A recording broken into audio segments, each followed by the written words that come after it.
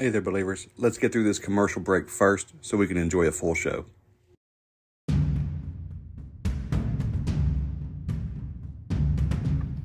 Do you want to be prepared for anything that could happen in day-to-day life or when disaster strikes? From the office to the outdoors, then please go to SquatchSurvivalGear.com and check out the packs that they have to offer. They're made in America, and I mean every single piece of fabric, hardware, buckle, and frame. All the labor, too, is right here in America. So when you buy from Squatch Survival Gear, you're supporting multiple small businesses right here at home. I've become good friends with Chris. He's a military vet. So all of these packs are made to mil spec. All right, so they're all military standard packs. They're good for everything. These things are virtually bomb-proof. I promise you, I own 2 of them. I have the Rock Ape and the Mothman pack. They cannot be beaten. I've had gear all my life. I had gear in the military. I have gear when I go hunting. I have gear for camping. The Squatch Survival Gear changes the game. All right, I take one to work every day. I take the Mothman pack with me to work. Just use it as a regular backpack, but it's so functional. It's just unbelievable quality. All right, so please go to SquatchSurvivalGear.com. Now, to save 15% site-wide, I encourage you to use promo code 23BUMP. That's 23 BUMP to save 15% site-wide. Another day is here, and you're ready for it. What to wear? Check. Breakfast, lunch, and dinner? Check. Planning for what's next and how to save for it? That's where Bank of America can help. For your financial to-dos, Bank of America has experts ready to help get you closer to your goals. Get started at one of our local financial centers or 24/7 in our mobile banking app. Find a location near you at bankofamerica.com/talktous. What would you like the power to do? Mobile banking requires downloading the app and is only available for select devices. Message and data rates may apply. Bank of America N.A., member FDIC. This episode is brought to you by Shopify. Whether you're selling a little or a lot, Shopify helps you do your thing, however you cha-ching. From the launch your online shop stage, all the way to the we just hit 1 million orders stage. No matter what stage you're in, Shopify's there to help you grow. Sign up for a $1 per month trial period at shopify.com/special offer, all lowercase. That's shopify.com/special offer. Hosea 4:6 says, "My people are destroyed from a lack of knowledge." So now that we have this knowledge, we have to remember to walk in 2 Timothy 1:7, which says, "For God has not given us a spirit of fear, but of power and of love and of a sound mind."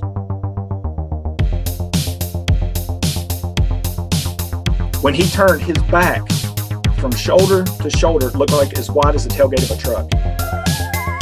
This thing let out the most blood-curdling, mind-blowing, spine-tingling scream that you've ever heard in your life, and it cut through me like a knife. And I knew that they were going to take me. I just knew it. And then the next thing I can remember is being levitated. Well, when I look in there, I see 2 big eyes staring back at me. Hello and welcome. You're listening to the Bump Podcast, a place for the believers of the unexplained, monsters, and paranormal. Join us, and we'll go face to face with what goes bump in the night.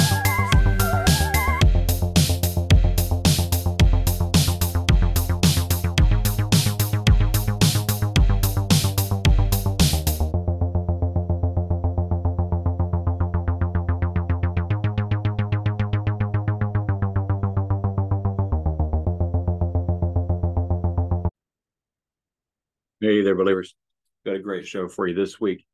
I am bringing on Justin Brown.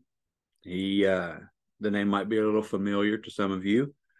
He is the host of a couple of podcasts, the Dig Bible Podcast and Prometheus Lens. And we've tried to schedule this a few times, and it's probably been my fault that it hasn't worked out. But here we are. We're going to make it work today. Sorry if the lighting is horrible if you're watching this on YouTube.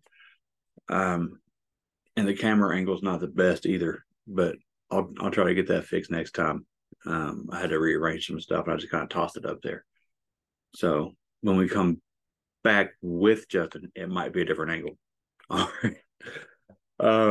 Yeah, we're going to get into some good stuff. Good stuff. I'll let him lead the way. I'm just here to listen and share.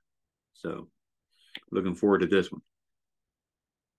If you guys need more content, at least early release content, I don't put out a whole lot of full length interviews, exclusively on Patreon, but I do release as many as I possibly can early to Patreon. So if you'd like to get your content early, if you like the other perks of Patreon that they send out swag and some merch every few months, for being a member.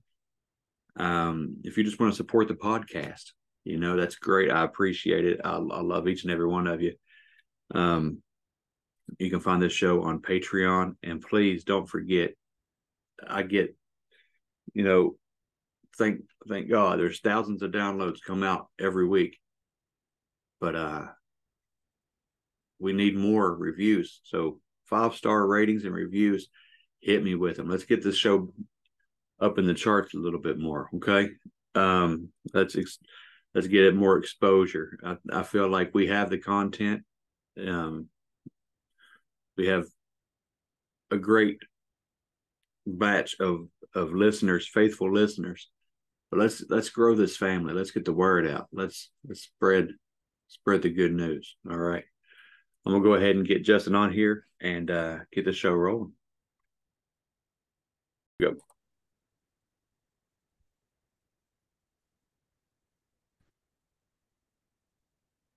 All right, you got it? Yeah. Well, Bo, I thank you for having me, man. I really appreciate it. I've been looking forward to this for a long time. I know we've had some private conversations on Esau, so I'm real excited to dig into this with you today. But as you mentioned, Esau, he's a guy in the Bible that really stands out, but he doesn't get a whole lot of attention. So today, that's kind of my intention here, is just to shed some light on him, make some connections, and just see where the scripture and the extra biblical text lead us. I think this is a pretty good little journey that I found myself on, and I wanted to share this with you guys. But when you go to Genesis 25 and verse 22, it says that the children struggled together within her. So she inquired of the Lord. In verse 23, and the Lord said, 2 nations are in your womb, and 2 peoples from within you shall be divided, and that one shall be stronger than the other. The older shall serve the younger. Which, when you look in the lexicon, the definition of stronger in Hebrew is yamas, which means stout. And I want you guys to keep that in the back of your mind, because it's going to come back into play here later. But now if you think back to Genesis 3 and the curse with the serpent, right? What did it say? It says, the Lord God said to the serpent, because you have done this, cursed are you above all livestock and above all beasts of the field. On your belly you shall go, the dust you shall eat all the days of your life. And I will put enmity between you and the woman, and between your offspring and her offspring. He will bruise your head, and you shall bruise his heel. So it plainly says that there will be enmity between the two, and that they both will have offspring. Right. I'm sure I'm not a one and the other kind of guy. I believe a lot of times it's this and this. A lot of people just want to look at the spiritual side of it and say, oh, well, it's spiritual seed. Well, why can't it be both? Right. Yep. Yeah. I'm with you, man.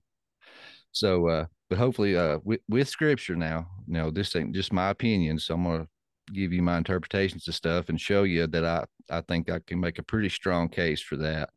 But when you go to verse 20, it says, the man called his wife's name Eve, because she was the mother of all living. And the Lord God made for Adam and for his wife garments of skins and clothed them. which I'm sure the believer nation is familiar with, the Nakash Mm-hmm. and the serpent. Yeah, it can mean serpent, but it can also mean the divine one or the shining one or one who practices divination. So when you look at that, like Michael Heiser said, context is key. Yes. What makes more sense to you, a talking snake or a talking divine being on the holy mountain of God that Eve obviously conversated with and trusted? Right. You have Right. to, I was a C plus average guy, but I mean that's what makes sense to me.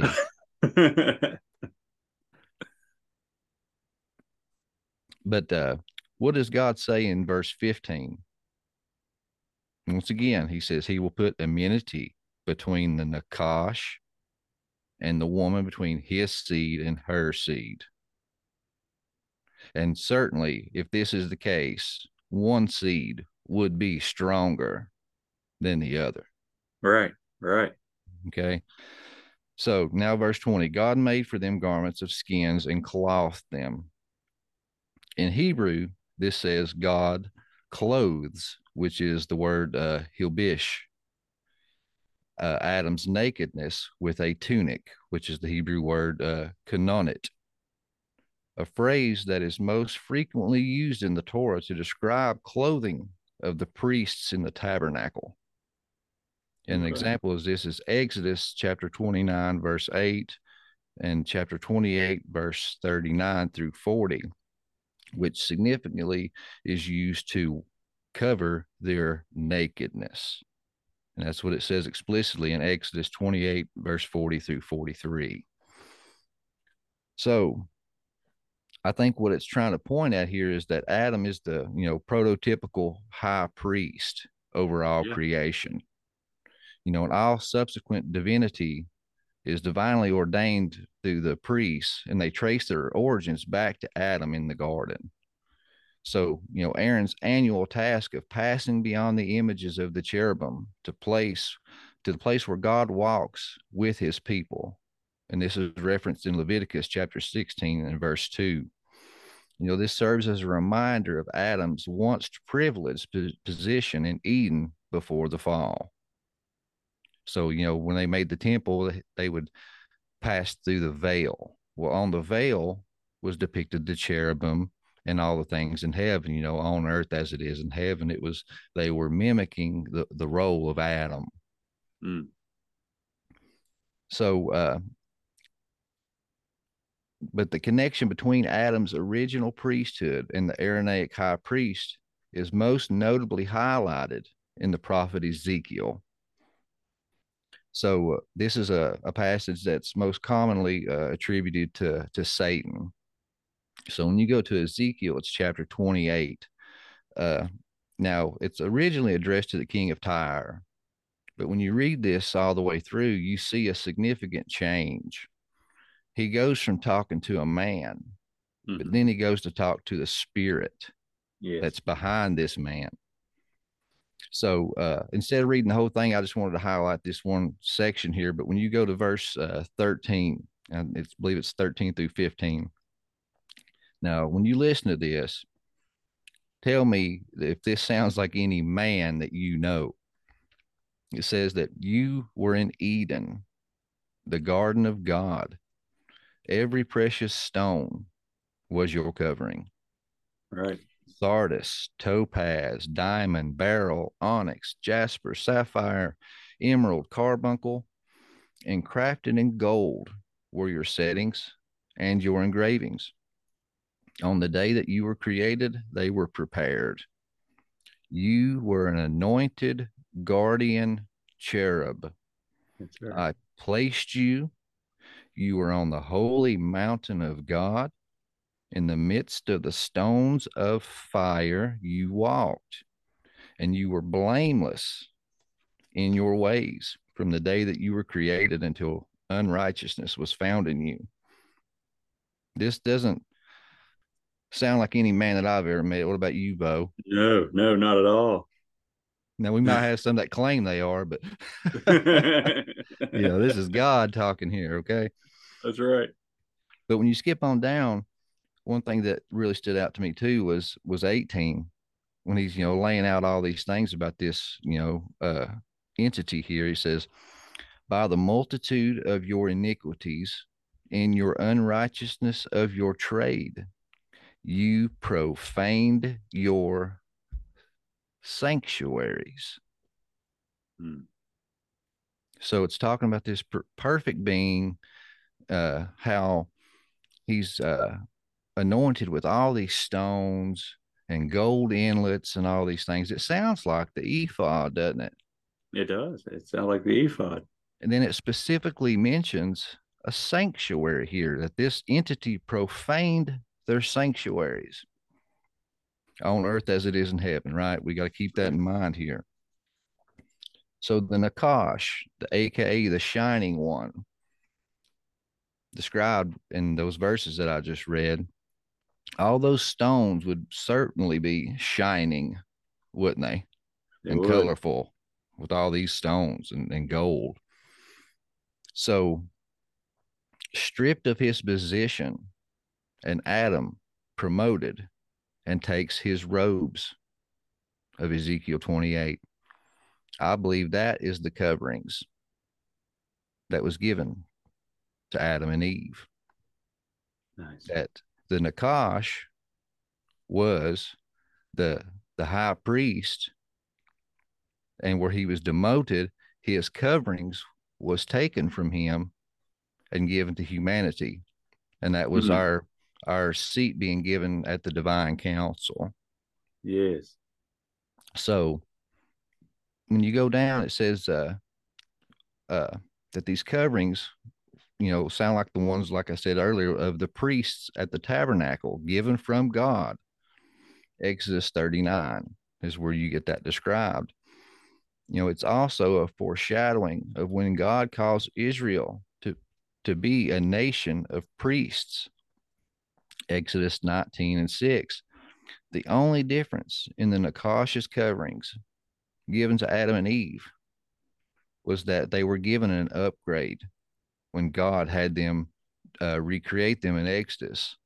Because if you go back to Ezekiel 28, there's only 9 stones mentioned. Now we get 12.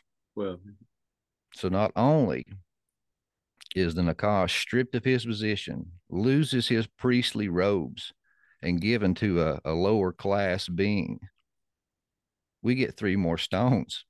Right. So not only are you downgraded and we're given what you had, we're given an upgrade from what you had to begin with. Yeah. So, if these garments were indeed the, skins of the Nakash, now the symbol of his shame and the sign of his original seal from heaven, wouldn't that indeed make the devil hate you? Yeah. Man, Have that's you ever good. heard that? I had never heard that one. I love this. Well, I mean, what do you think? I mean, does this just sound just too out there? Or? No, it don't. It don't sound too out there at all. Because, like you said, why not and instead of either or? Why not there be a physical and spiritual connection here? I had heard that the clothing, the covering, was from, who knows what animal, and that was the first sacrifice. Yeah.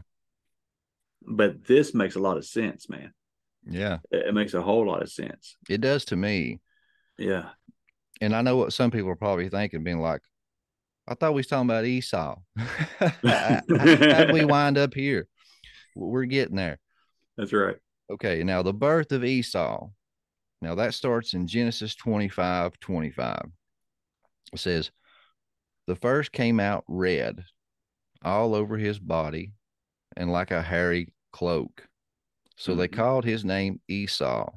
Afterward, his brother came out with his hand holding Esau's heel. So his name was called Jacob. So here we already have the Nakash trying to flip the script, in my opinion. We know that the chosen seed is Jacob. Right. Well, in my opinion, we have the Nakash flip them around in the womb, pushing Esau to the front. That way, his heel would be crushing Jacob's head in the womb, and that Jacob would be bruising the heel by holding it. Now, that's just conjecture. Right. But I just kind of seen that correlation there. That's good. I hadn't seen that before. And I'll just say that outright. That's interpretation. Right. But people miss how similar the birth of Esau and Zariah is. In Genesis chapter 23, verse 27 through 30, Zariah also had a twin. And his hand came out first. And the midwife tied a scarlet red ribbon around his hand, but he drew it back in. Yeah. Then out came Perez. Later, Zariah came out with the ribbon still attached.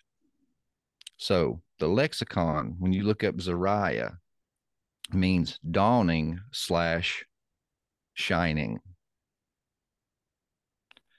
So Esau and Zariah were both the firstborn of twins, and both had associations with the color red. Yeah. And Esau's name, remember, means strong or stout. And then Zariah's name means dawning and shining. Yeah. Now, this is not a place that I would assemble my cross on this hill and die on. Right. But it's like, this guy sounds like a Bigfoot to me. Yep. Yeah. He's red and he's covered in hair like a cloak. Yeah. When he's born. Yeah. And if you remember, the angel of the Lord came and says, 2 peoples, 2 nations fight in your womb. One will be stronger than the other. And you tie that back into Genesis 3. Right. And even Jacob, when he went to fool his father, and you remember it said that he took a lamb's skin and put it over his arm so his father could feel of his arm and be fooled and think it was Esau. So we're not talking about, this was hyperbole. He was just kind of hairy. No, they literally put a lambskin over him. That way his blind father would think that it was Esau. Yeah. Yeah. I was going to say the same thing. That piece right there. I brought that up to my in-laws. I brought that up to my pastor. We're all sitting on the porch, and they're all giggle until I was like, how hairy is a goat, or a lambskin? I said, and he was that hairy that it would fool his father, and he smelled the same. He even smelled it. So he smelled that wild. I was like, come on, guys, because I'm on that, that in the physical world that had to be, for me, that's what got me so excited, because I've seen this Esau Bigfoot thing, and it's just like, it glares out. Mm-hmm. And I'm not trying to make light of the Bible in any way. I believe there's something there, man. Yeah. What Bigfoot is today, I got some ideas. But for origin stories, first ever big hairy wild man of the woods, this is it. I'm loving where this is going. So don't let me interrupt you, man. But oh yeah, no, and that's the thing, is that's what it stood out to me. But then when I started going down this trail and trying to find what I could about him, this thing just kept developing. And I love how you said, that this would be the epic of Esau, because I mean, that's what it is. It really is. Like what you were telling me, the outline you gave me, I thought, oh my gosh, I want everybody to hear this, man. Yeah, it's mind blowing. It was to me. It is. But you still stay in the Genesis chapter 25, but in verse 29 through 34, it says, once when Jacob was cooking stew, Esau came in from the field, and he was exhausted. And Esau said to Jacob, let me eat some of that red stew, for I am exhausted. Therefore, his name was called Edom. 31, Jacob said, sell me your birthright now. Esau said, I am about to die. Of what use is a birthright to me? And Jacob said, "Swear to me now." So he swore to him and sold his birthright to Jacob. Then Jacob gave Esau bread and lentil stew, and he ate and drank and rose and went his way. Thus Esau despised his birthright. This was a bit vague and confusing to me the first time I read it. Yeah, it never made sense. It's like, you're the firstborn child. The keys of the kingdom are yours next. You're the next in line. And it's said that he's a mighty man of the field, and it's portrayed here and by pastors and stuff growing up that he just came in from a hunt and was really hungry and traded the keys to the kingdom for some crappy stew. Right. Yeah, like he just didn't care about the birthright. Like it meant nothing to him. He's just defiant. Mm-hmm. Yeah. And it's like, that just didn't add up to me. And there has to be more to this story. Right. Because he even says that I'm about to die. What use is a birthright to me dead? Right. So it's like, man, this is so vague. And there's more to the story, because it said he was about to die. This was a desperation decision. And even Jacob, you see it, in his dialogue. He says, swear to me now, not once, but twice. Mm-hmm. You know what I mean? Like, this was a dire decision, hurry up, make your decision now kind of thing, like an opportunity. Yeah. Oh, yeah. Yeah. So now when you go into the book of Jasher, the book of Jasher retells this same event, but gives you a whole lot more context. And it's just amazing. And maybe where this book existed, or in the very least, the oral traditions of this story were well known amongst the people. And that's maybe why they didn't bother putting so much details into this story. I mean, that's just a postulation. Right. But, well, you bring up a good point. And for the people that may not know, which I imagine most people do, the book of Jasher, that's part of the Apocrypha, right? That's part of these books that coincide. They go along with the Bible, but they're not canon. They're not books in the Bible. But the people of that day would be very familiar with these books. That's why a lot of people, if once you start digging into your Bible and you're getting into the Word, it helps so much to know, the geography of the area, to know what they were studying, what the beliefs were of like the Second Temple period, and like you mentioned Heiser before we started recording. I wouldn't have been turned on to this stuff 5 or 6 years ago if it wasn't for Heiser. He just turned that light on. mm-hmm. But we need to grasp the reality that these are not fairy tales. These are not just stories and warnings and parables, moral stories. These are actual stories, actual people, actual events with histories, with timelines. It crosses cultures. This is all real. And these extra books, these other books that they studied, they knew, that recorded the same thing, they're very important. And I know you're about to explain in this instance how it is very important, this book of Jasher. Yes. It's phenomenal. I'm sorry, go on. Oh no, it is. And like Michael Heiser said too, he said, for those that want to, dispute with you and say we shouldn't be looking at that, that's not canon. Well, one, you should realize, if you don't already, that the canon was put together by a group of men in 325 AD. Mm-hmm. And if they didn't like it, or they didn't think it flowed well with the overall story, if it had anything quote unquote weird or fringe in it, or even as simple as they wasn't sure who wrote it, they left it out. Right. And like Dr. Michael Heiser said, Something doesn't have to be quote unquote divine inspired to be important for cultural contexts and things like that. And especially like when you get into the book of Enoch, you know, you Enoch, have yeah. Jesus, you have Peter, you have Jude, just countless apostles, yes, Enoch sitting beside me directly with my Bible. referencing this book. Yeah. Yeah. So How this Jude, showed how you they read it, believed it, and had it. yeah, how Jude's little page stayed in the Bible, you know, thank God. Yeah. Because how much more credit did that lend to Enoch, you know? Yeah, that was a breadcrumb It was. left behind. That's it.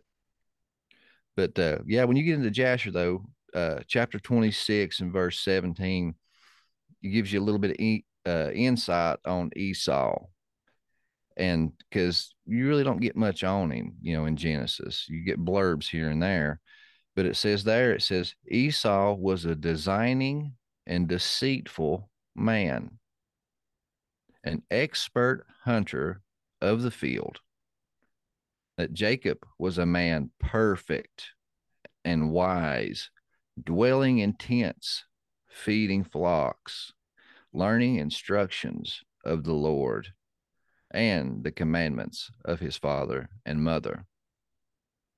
So once again, you have that, not this or that, but this and that. Yes. You have spiritual wickedness and spiritual bad seed and literal bad seed. Right. But when you go to the next chapter, Jasher 27, verse 1, this gives you more insight to the story of the soup. It says, and Esau at that time, after the death of Abraham, frequently went into the field to hunt. And Nimrod, king of Babel, the same was Amphriel, also frequently went with his mighty men.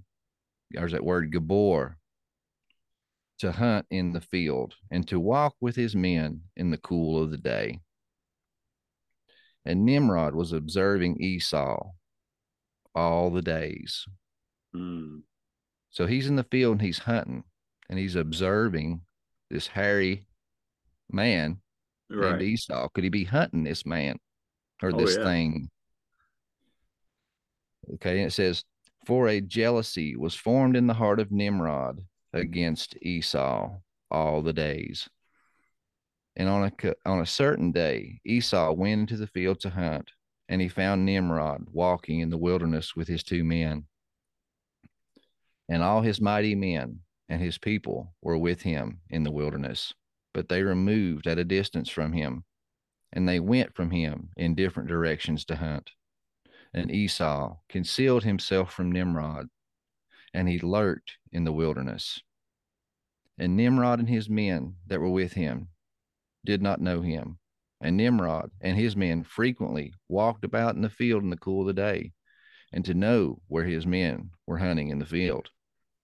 And Nimrod and his two men that were with him came to the place where they were when Esau started suddenly from his lurking place and drew his sword and hastened and ran to Nimrod and cut off his head.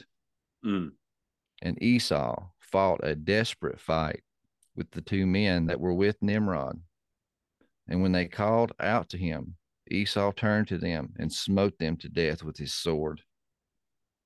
And all the mighty men of Nimrod, who had left him to go into the wilderness, heard the cry at a distance, and they knew the voices of those two men, and they ran to know what was the cause of it.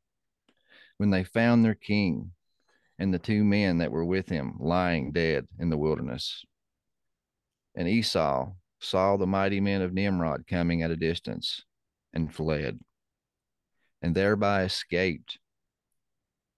And Esau took the valuable garments of Nimrod, which Nimrod's father had bequeathed to Nimrod, and which Nimrod prevailed over the whole land.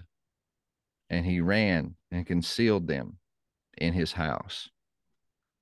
And Esau took those garments and ran into the city on the account of Nimrod's men. And he came into his father's house, wearied and exhausted from the fight. And he was ready to die, though grief, when he approached his brother Jacob and sat before him. And he said unto his brother Jacob, Behold, I shall die this day, and wherefore then do I want the birthright? And Jacob acted wisely with Esau in this matter. And Esau sold his birthright to Jacob, for it was so bought about by the Lord.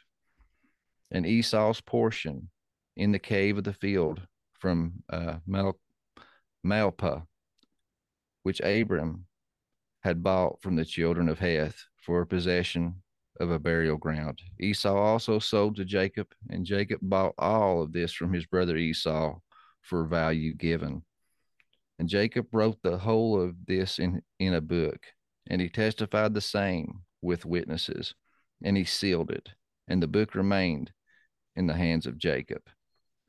And when Nimrod, the son of Cush, died, his men lifted him up and brought him in consternation and buried him in the city. And all the days that Nimrod lived were 215 years, and he died. And the days that Nimrod reigned upon the people of the land for 185 years. And Nimrod died by the sword of Esau in the same and contempt. And the seed of Abram caused his death, as he had seen in his dream. And at the death of Nimrod, his kingdom became divided into many nations. And all those parts that Nimrod reigned over were restored to the respective kings of the land, who recovered them after the death of Nimrod.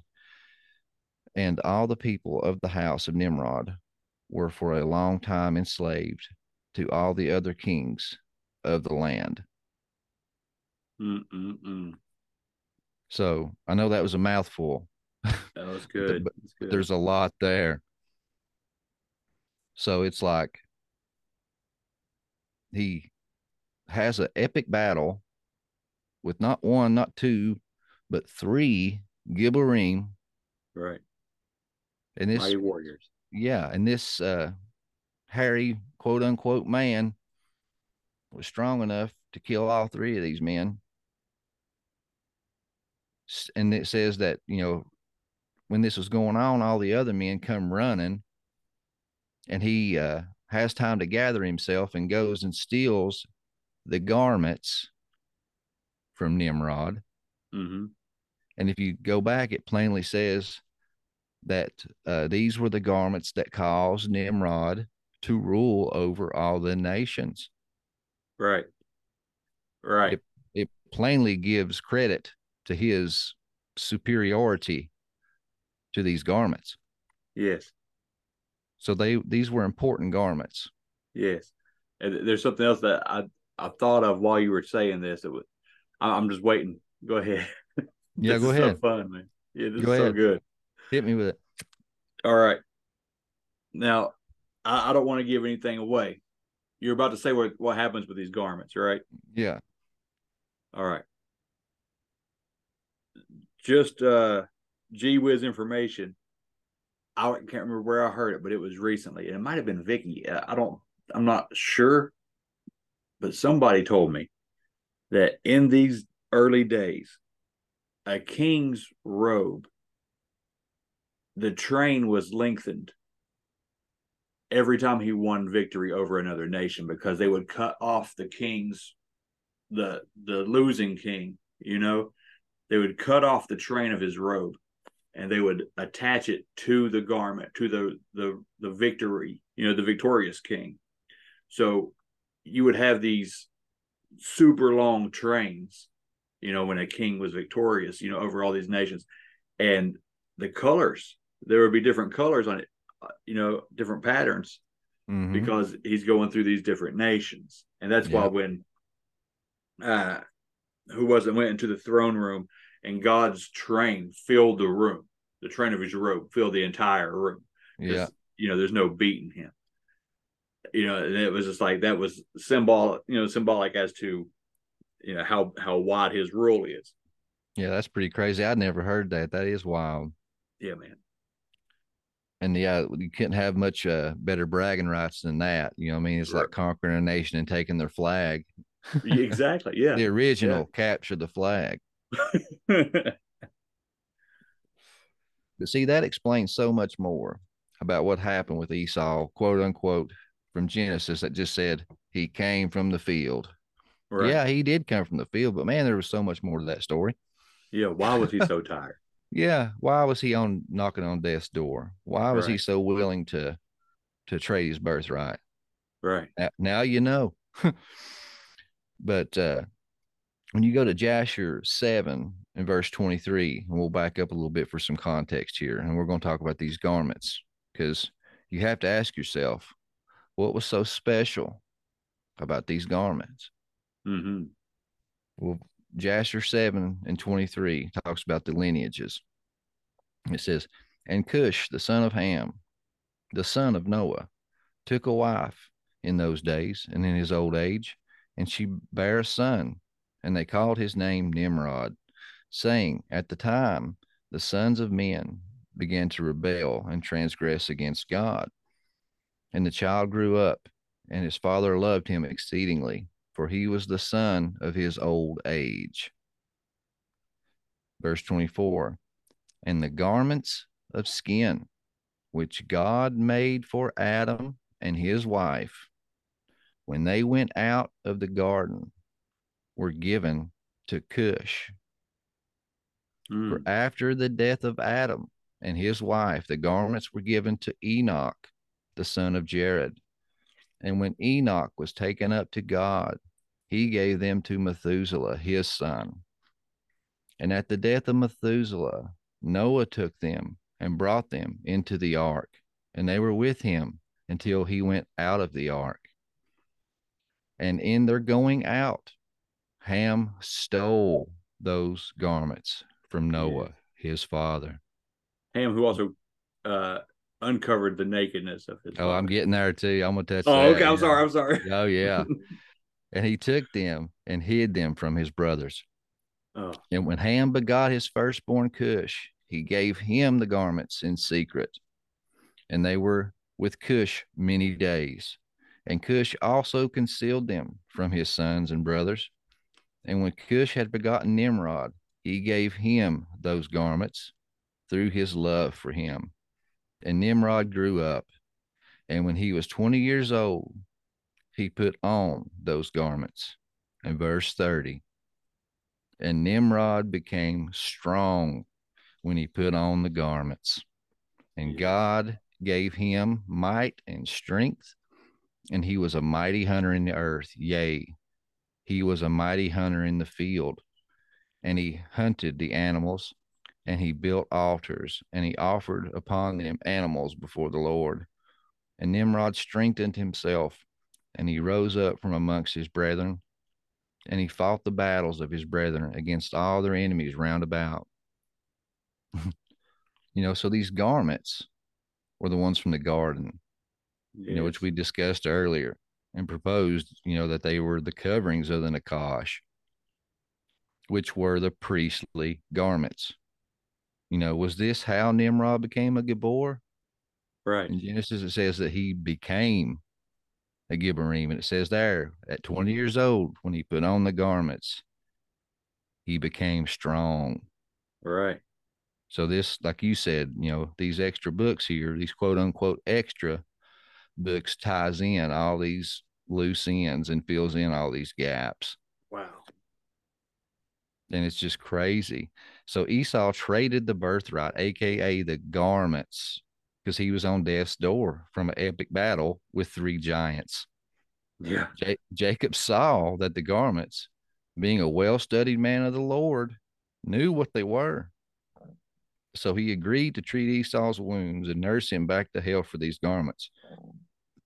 But where else do we see these garments in the canon? Well, you had mentioned the Noah's nakedness. Yes. Now, this is opinion, but I think we see them in that story, because it says in Genesis chapter 9, verse 20, Noah began to be a man of the soil, and he planted a vineyard. He drank of the wine and became drunk and lay uncovered in his tent. And Ham, the father of Canaan, saw the nakedness of his father and told his two brothers outside. Then Shem and Japheth took a garment and laid it on both of their shoulders and walked backwards and covered the nakedness of their father. Yes. Their faces were turned backwards, and they did not see their father's nakedness. And when Noah woke up from his wine and knew that his youngest son, or knew what his youngest son had done to him, he said, "Cursed be Canaan. Canaan. Yeah. A servant of servants shall he be to his brothers." Yes. So let's break that down. It says, to me, it was like, man, that's a pretty harsh punishment for your dad getting drunk and passing out naked, and you just happen to accidentally see him. Right. And then it's like, well, hold up a minute. He didn't even curse Ham. He cursed Canaan. You're right. Canaan was Ham's son who hadn't even been born yet. Yeah. And then to say that Canaan would be a servant to his brothers and mentions Shem and Japheth, it's like, whoa, whoa, whoa. What am I missing here? Right. Well, to uncover thy father's nakedness, it means to sleep with the father's wife. His mom. And if you don't believe me, look at Leviticus chapter 20, verse 17, and chapter 18, verses 6 through 8. And this was an act of rebellion. This was to show dominance. If you look at Absalom in 2 Samuel chapter 16, verse 22, yep, was now the leader of the house, and he took over David's kingdom. And his first act of business is he pitched a tent on the roof and went into all his father's concubines. Yep. This is what happened with Noah and his son Ham. He uncovered his father's nakedness, aka he slept with his mother. And then he went outside and told his brothers about his rebellion and tried to get them to do the same. Yeah. But then the brothers took the garment and walked backwards and covered their father's nakedness. Well, was this the garment from the garden? But the brothers, they refused to sleep with their mother. And when Noah woke up from his wine, this could mean after he sobered up, it could have been several months or years, who knows? But right. I believe it had to be at least 9 months later, because he curses Canaan, who is Ham's son. But he curses Canaan to serve Shem and Japheth, and then calls them his brothers. So Canaan was the product of Ham sleeping with his mother. Yes. Yes. That's exactly what that is. He woke up and said, whoa, whoa, whoa, that ain't mine. Right. Yeah. Yeah. I mean, when you dig into this stuff, man, you start putting these pieces together, there's some crazy stuff going on. And it's right under your nose. I know it, man. I know it. I mean, how long? I know you already probably knew about that. And some of the listeners have too, but it's kind of like 9/11 with me. It's like, where were you when the world stopped turning? Where were you when you found out that Ham was sleeping with his mother? Right. I mean, I'm like, whoa. That's what I tell people too. Like everything bad, all these ites and all these bad guys throughout the Old Testament, they all come out of Ham. Even Nimrod comes out of Ham. It's just, it's a cursed lineage. Yeah, the original wrong turn. Yeah. That's where the Cyclops came from.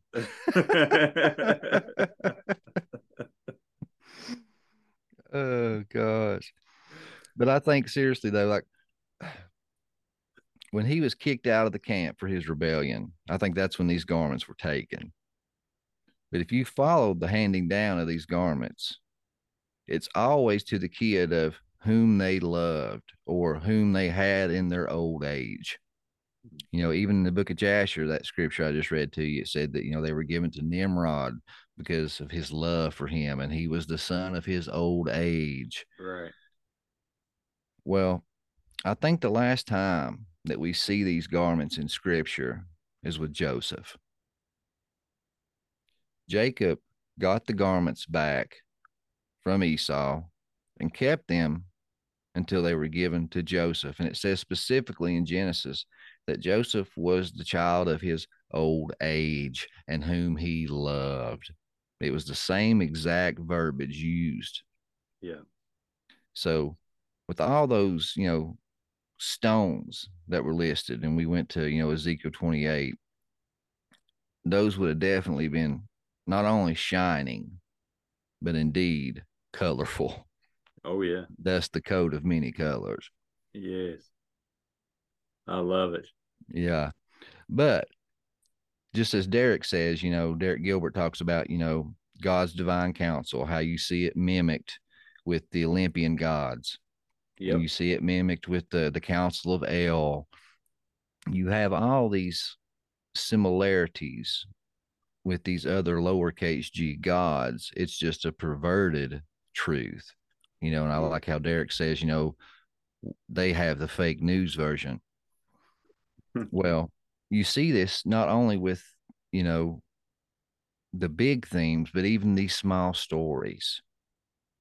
And so going back to Esau, I want to show you what I believe is a retelling of this story that I just told you guys, but through a Mesopotamian myth and through their fake news version. And of course, the victor tells the tale, right?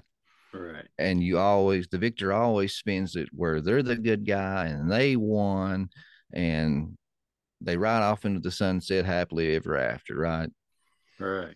So with Esau, you know, like I said, we see all these perversions, and you have even with the customs, like with Leviathan, you have that with Tiamat, and you have that with Thor and the serpent that bites his tail. Just you see these with myths and ancient stories and things like that.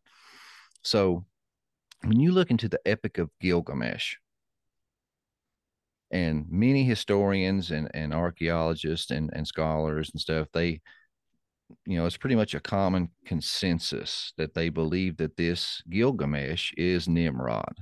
Mm-hmm. It's just a different name. Well, the King's List names Gilgamesh as the fifth ruler, the first post-flood, the first post-flood dynasty of Uruk. So traditionally, Gilgamesh was known as the great builder. The Tower of Babel. Does that ring a bell? Right. Yes. So the Sumerian King's List, but with the Sumerians King's List, in Merkur is placed second in the line after the flood, which a lot of people put as a forerunner for Gilgamesh. Well, I just recently talked with Gary Wayne, and he said that the root name for in Merkur means Nimrod. And really? He also believes that it's hard to pinpoint who is exactly who in these kings lists and things like that, because it was his belief that the old kings or gods, when they came in and overthrew the other, or the kingship or godship was handed over or changed hands, that the king and or god that was taking the place inherited the mythos of the previous god and built upon the story. Yeah, that makes sense. And I'd never thought of that, and that's like, that does make a lot of sense. Yeah. But these tablets that were found not too long ago, they were called letters to the Lord Arata, which, AKA that's Mount Ararat, the place where Noah's boat landed. Oh, wow. So where Gilgamesh goes to seek their version of the story of Noah, to seek eternal life, this is all the same place. But these letters to this Lord Arata were from in Merkur, and he's requesting help in building materials and also help building this quote unquote grand temple, the Tower of Babel, I Mhm. believe. But Yeah. if you look at it, Noah was a master builder after all. He just built the ark, and had all the pre flood knowledge coming with him. Right. So this sounds like Nimrod in the Tower of Babel to me, but many people have made this connection about the whole Gilgamesh and Nimrod. But Gilgamesh was two-thirds God, just like they said with Nimrod becoming the Gibborim. So that's 66.6% significantly divine. Right. I thought that it was an interesting number, but his father was said to be Lilu, Mm-hmm. who was a demon of the vampire kind. Yeah. This would be interesting later, so I'll tie that in. But scholars say symbolically that this Epic of Gilgamesh is about civilized man versus nature or wild, untamed man. But this epic talks about how, great, strong, and wise Gilgamesh is. He's a mighty hunter without equal. And he basically becomes bored and terrorizes the surrounding people. And the gods see this and knew they had to balance the scales and create another just like him to equal things out. So here we have the creation of this guy named Enkidu. Mm-hmm. So it says that Enkidu was made from clay, which is red. Right. It says that he's pinched from clay. And where does they drop him at? They drop him in the wilderness. And he's given the virtue of the god of war, of Ninurta himself. His body rough, long hair like a woman. His body covered with matted hair like Uh-huh. Samguan, the god of cattle. Man, this guy's starting to sound familiar. Mm-hmm. But it said he knew nothing of the cultivated land, and he worked with the wild beasts and at the watering holes. But there was a trapper who met him one day face to face and was frozen with fear. So he runs to tell Gilgamesh about this beast of the field that he's encountered. Right. So Gilgamesh tells him to take a harlot from the temple of Anana and have her lay with him for 6 days and 7 nights, and then pull from him, and that the wilderness would reject him. So the trapper does as Gilgamesh says, gets this harlot from the temple of Nanana, and goes out to the wilderness. And this harlot sleeps with him for 7 days and sends him, and then pulls away from him. He goes back to the wilderness with the beasts. And it says that the beasts run from him. They reject him. They won't have nothing to do with him anymore. He's been changed, and they know it. Right. And what I thought was interesting was it said that he even tried to chase after the animals. And it said that, quote, his body was bound like a cord, and his swiftness was gone. Enkidu had grown weak from his wisdom that was now in him. Mm. So like I said, first off, this guy already sounds familiar to this guy Esau that Yeah. we just been talking about. This Enkidu / Esau, as I said before, it sounds like a Bigfoot or a werewolf, some kind of cryptid being in the very least. Yes. And then you have Gilgamesh, that is 66.6% divine, and coming from a father named Lilu. Yeah. Half of that from Alilu. Yeah. And Yeah. that guy was a vampire demon. Yes. And it's Which pretty is crazy. We're talking about this stuff right around Halloween. Yeah. And this Lilu is connected to Lilith, which is a very sore and long subject of my list, but I'm not going to distract us. But I can't help but that, of course, these incubus, succubus, scourges of the earth, of course they get brought up because it's everywhere I turn, man. It's like, Yeah, yeah, I know that's just like a little footnote or gee whiz part to this, but it's everywhere, man. Everywhere. it is. And what's really crazy is, like you said, it's everywhere. You see stuff like this and what I'm about to talk about in every mythos around the world. But we see in many myths throughout the ancient world that a god and a human, you know, sleep together. And in many instances that the god will sleep with the woman right before her husband, and then her husband will sleep with him. Then you get back to back twins with two seeds produced. Mm, You see that often. And one I just recently been looking into was you see that with Odin, and then with Zeus. Yeah, he had, both of them guys had many sets of twins, right. where one was extremely strong and different than the other, because Demigod. one was divine and one was human. Yeah. Yeah, these heroes, these mighty men of old, as the Bible Right. says. But here we have Gilgamesh, whose father was the demon vampire kind. And then you have this, werewolf, Bigfoot, just beastly seed of Esau and Enkidu.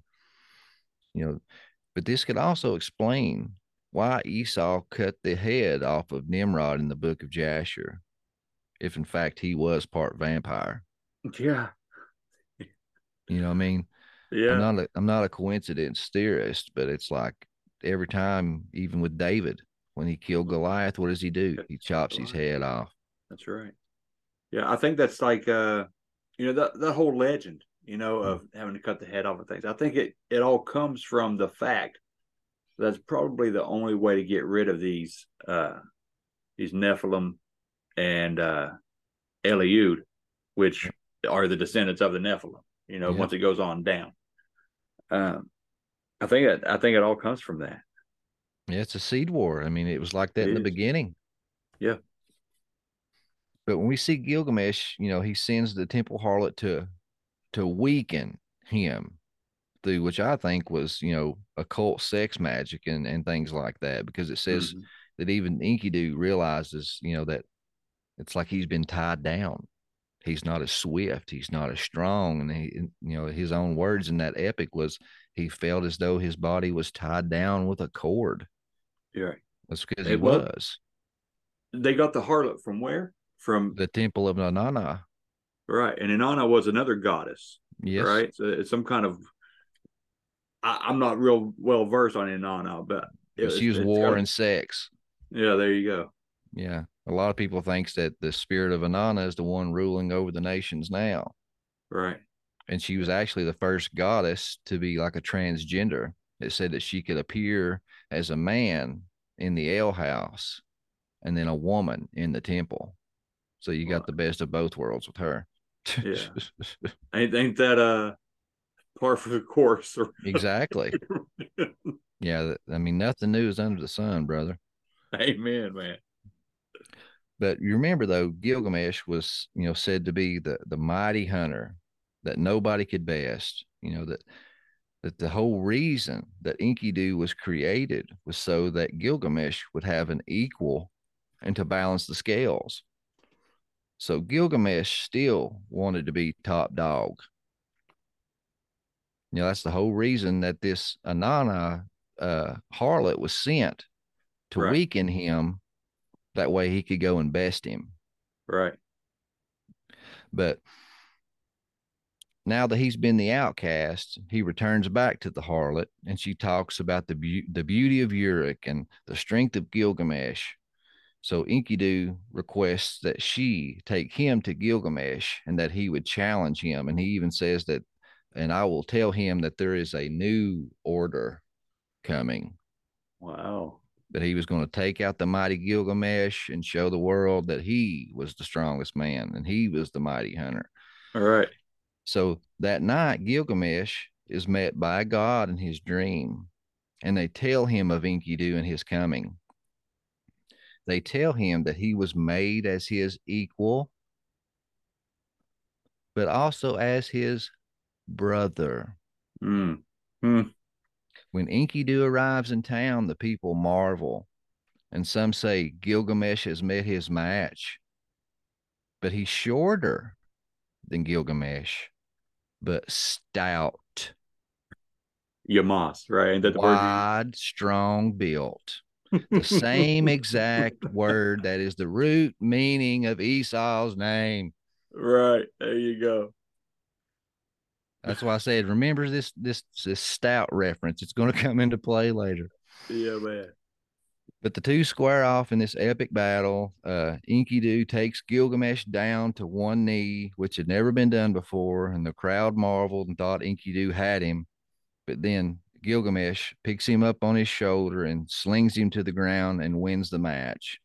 Then the two become best friends, go on epic journeys together, and Enkidu winds up getting cursed by Anana and dies, putting Gilgamesh on another journey to seek eternal life and fails. So it's like same baseline story, same people, even the same descriptions of their names. It's just in this version, Gilgamesh wins, Nimrod wins, and the two become best friends. Right. And in the end, Enkidu slash who I believe to be Esau is the one that dies. Right. Right. By the hands of a false god. Right. Yeah. Yeah. More deception. Yeah. And that is the epic of Esau. Justin, you're pretty good at this. You know that? Man, I'll tell you. Yeah, flatter me. Tell me some more. But Man, no, I love this stuff, man. I do. I've got yeah. a passion for it. I love finding this stuff. It excites me. And I do. I want to share it with other people, man. Amen. Absolutely, man. And you blew my mind. There were, you know, I knew bits and pieces of some of this stuff, but the way you tied everything together, this is like a revelation. That's what this Mm. is. You know, like this was given to you. And I don't know what spurred you to look into this or to take it this direction, but I'm so thankful that you did, man. And This it is was good just a stuff. hunch. I mean, honestly, it was like a joke a while back. Me and Steven and Ben with the dig, we were going through and just talking about stuff. And Steve is a really big Bigfoot enthusiast. And I had come across that passage and I made a joke and I'm like, well, hey, man, there's your first Bigfoot right there. And we Yeah. just kind of laughed and, and joked it off. Then I got to thinking, I'm like, well, dude, that is a strange character. There might be something to that. Yeah. And I just got to looking into it and found all this stuff in Jasher. And then I started reading the Epic of Gilgamesh. I mean, I knew the story, but I'd never like read the thing. So I Right. sat down and started reading it and going through it. And then it just, I wasn't really looking for it. It was just like kind of God smacked me in the head or something That's did. And was it. like, hey, dude, right here's Gilgamesh. Yeah. Gilgamesh is Esau. I Or no, love I'm it. sorry, I got that backward. But no, here is Nimrod. Yeah. Enkidu. You know, Yeah. Enkidu and Esau. They're both described the same. Uh, the root of his name is how Enkidu is described when the people first see him of the town. And it's Yeah. just there was just a whole lot of dots and fingers pointing this way. And like I said, I mean, that ain't a hill that I die on, but man, it makes a lot of sense and connects a lot of dots. It really does, man. It really does. And let me ask you this.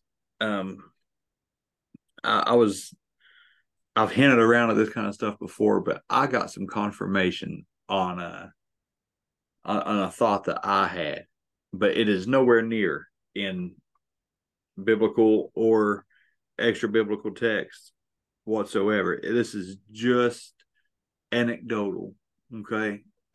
Based on a couple of stories that I've heard out of 210 stories that I went through on the show. And it's about Bigfoot and it's about these Eliud that I mentioned just a second ago. I asked Gary Wayne because there was a lady that come on my show and she said that this Bigfoot creature, okay, out in the woods of Pennsylvania. She ran into this Bigfoot creature. It revealed itself to her. They formed a relationship, like gifting, and it would gift stuff back. And then it starts the telepathy, the mind speak, they call it. And it starts telling her all these things like, hey, you need to read this book. The Bible's wrong about this. You need to look over here. And made her feel a little uneasy because it was going like against the Bible.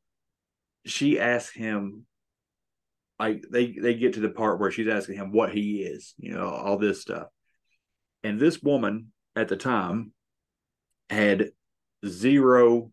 She said flat out, I don't know anything about Bible history, or she wasn't well versed in any of it.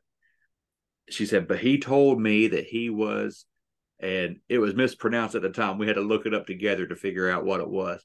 But it was an Eliud, is what he told her. That he was an Eliud seeking redemption. I had no clue what that was.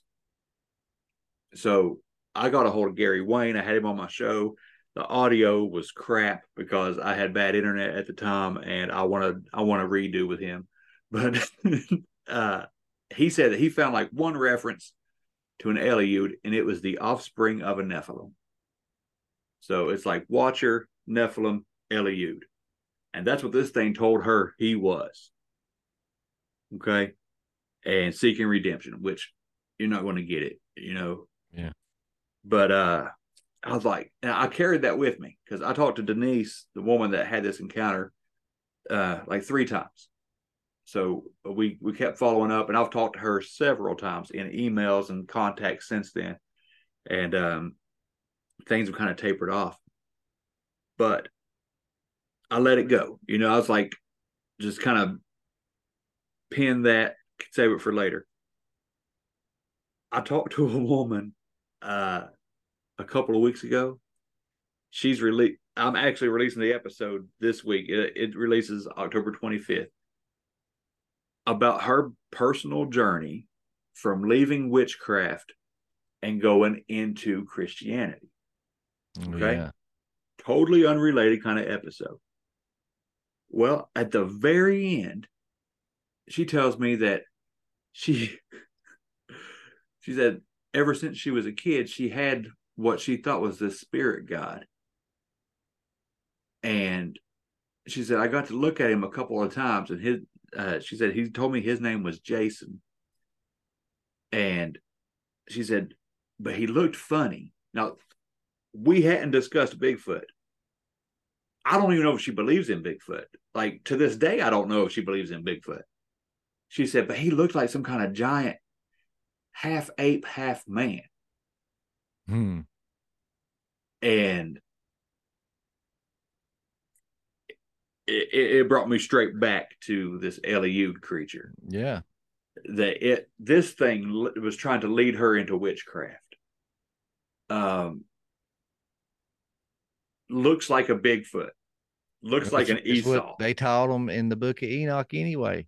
The cutting of roots, enchantments, and yes.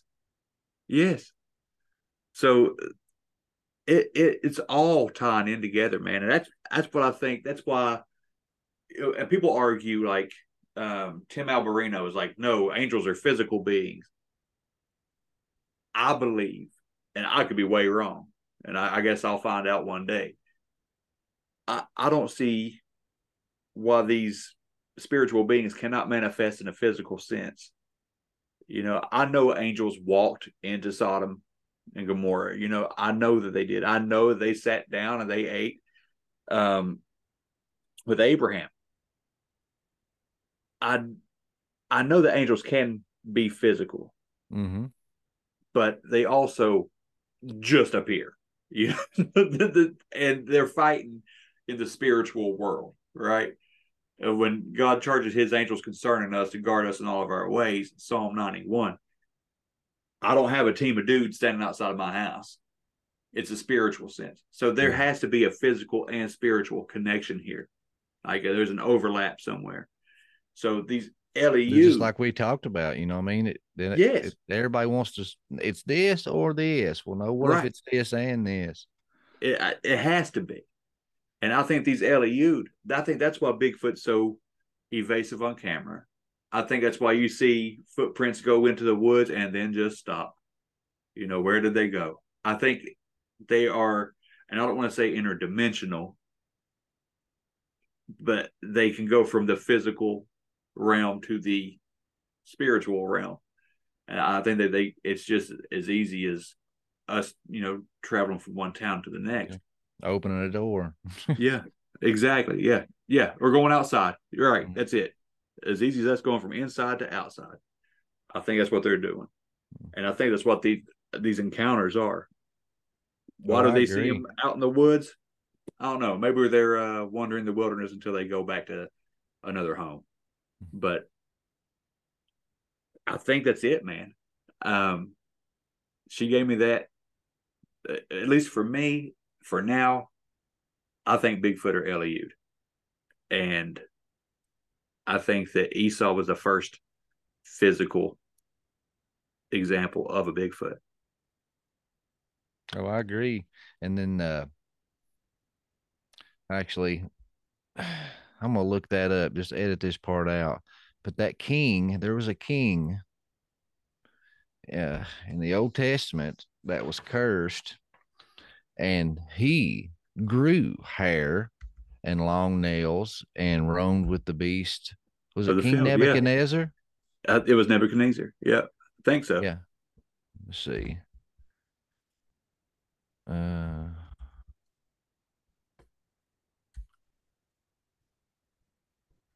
And wouldn't that make sense too? For that to be the curse.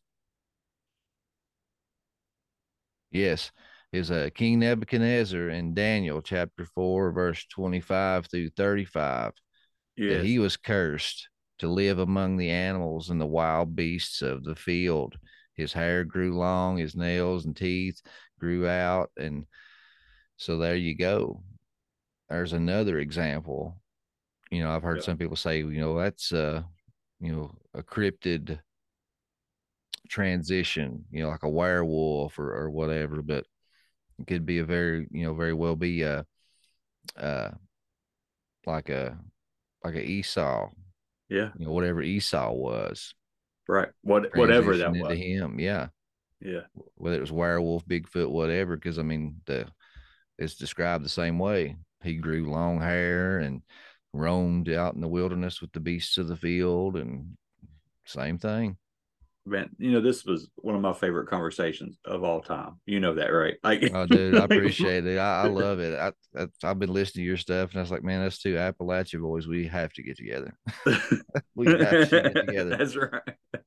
And this is what I love. I just love these conversations, especially when you get with somebody that's got the same interests and passions as you do, and they've had good, study time and conversations with other people, and you can just bounce off each other, man. You never know where it's going to go or what revelations are going to come out. That's it. That's it. And you blew my mind, man. Like, I'm going to talk to my pastor about this because he's open minded. Thank God. I bought him a copy of Mike Heider's Unseen Realm. Oh yeah. I gave it to him, I think, for Christmas last year. I was like, Kenny, you got to get in this, man. And he actually did. So that was a good thing. So, Yeah, that's really cool because most of the yeah, time they're man. like, no, that's the devil. Burn that Right. book. People Yeah, make this stuff up to sell books. right. Yeah. How dare you make me think? Yeah. Man. Well, look, you came out here and just dropped a hammer that I don't even know how to digest completely, but I took a million notes. I'm gonna dig into Genesis 25 and just relish this probably all night long. Uh, man, I really appreciate you and thank you for being patient with me. I know we bounced dates and stuff around. Oh, dude, If we I go know back through our firsthand. messages, Life happens. and it does. It seems to always happen to me. Yeah.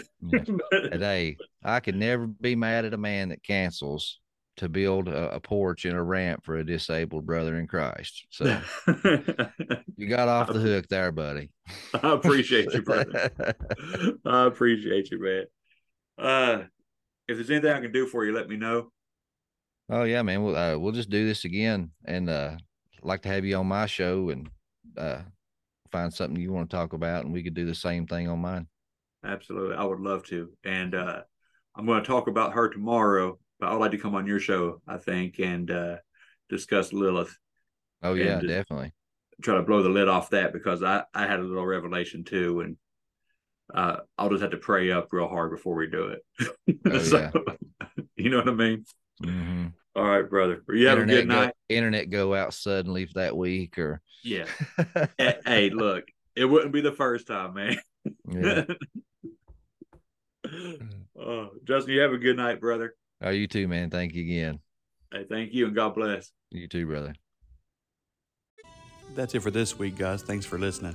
If you want more content, if you want to submit your own story to be on the show, if you want to listen to past episodes, or if you want to donate to the show, you can do all of that through thebumppodcast.com.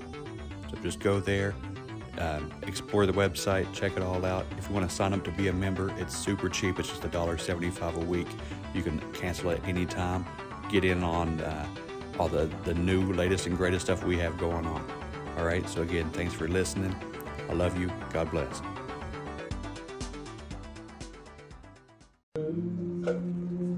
Is that yonder in the distance,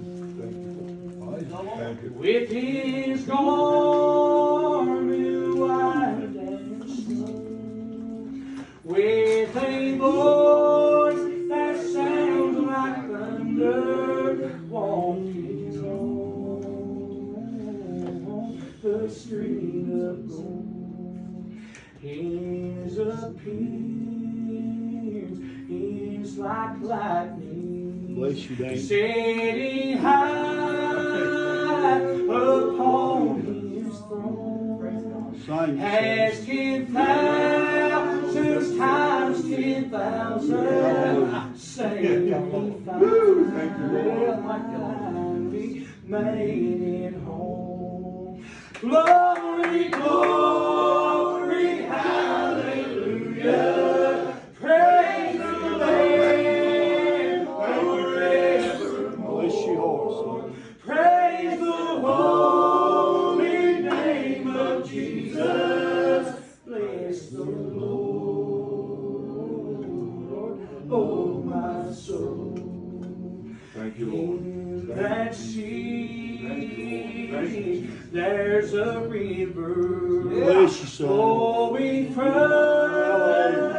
God's holy throne, where the tree of life is blooming, where the hand has not been told. I like this. No more tears. Thank you, Jesus. Death will have to flee away. No more sickness, no more heartaches in that land of perfect day. Glory, glory, hallelujah, praise the Lamb forevermore. Praise the holy name of Jesus. Bless the Lord, oh my soul. There's a table in that country, seated with the saints of old, with their troubles far behind them, to never suffer anymore. I'm going home in the morning to that land so bright and bright.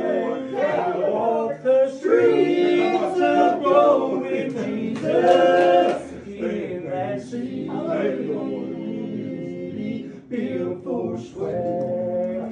Glory, glory, hallelujah.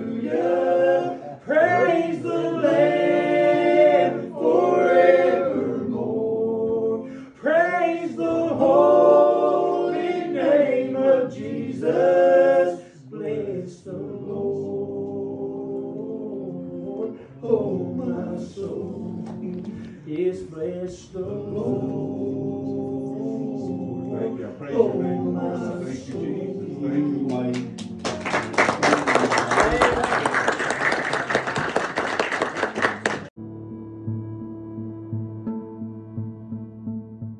If you're personally ready to submit your life to God and accept Jesus as your Lord and Savior, the book of Romans, chapter 10, verse 9, says it really simply, that if you confess with your mouth Jesus as Lord and believe in your heart that God raised him from the dead, you will be saved. It's that simple. To be born again, to start a new life as a child of God, to join God's army, to rise up against the evil forces that you know are all around you. You don't have to do it alone. I love you. Jesus loves you. And may God bless you.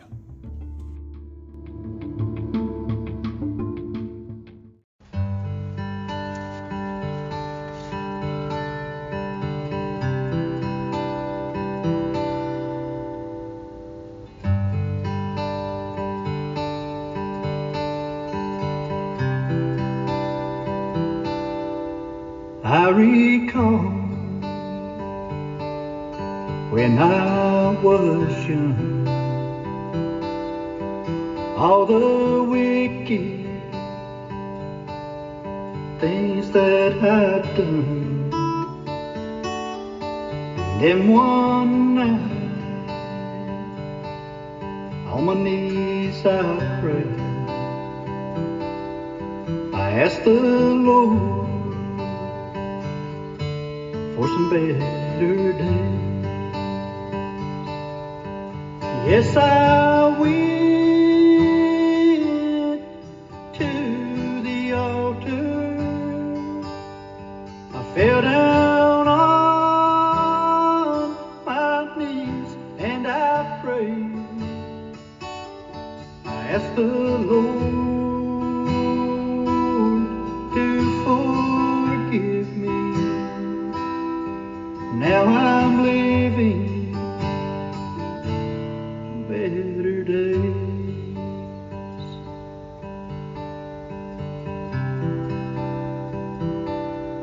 I have a friend who had grew ill. Doctors said the only way he would make it would be God's will. Called me up one night just to say, brother, if you would, I need you to pray. So I went to the altar. I fell down on my knees and I prayed. I asked the Lord if he would heal him, and now he's living better days.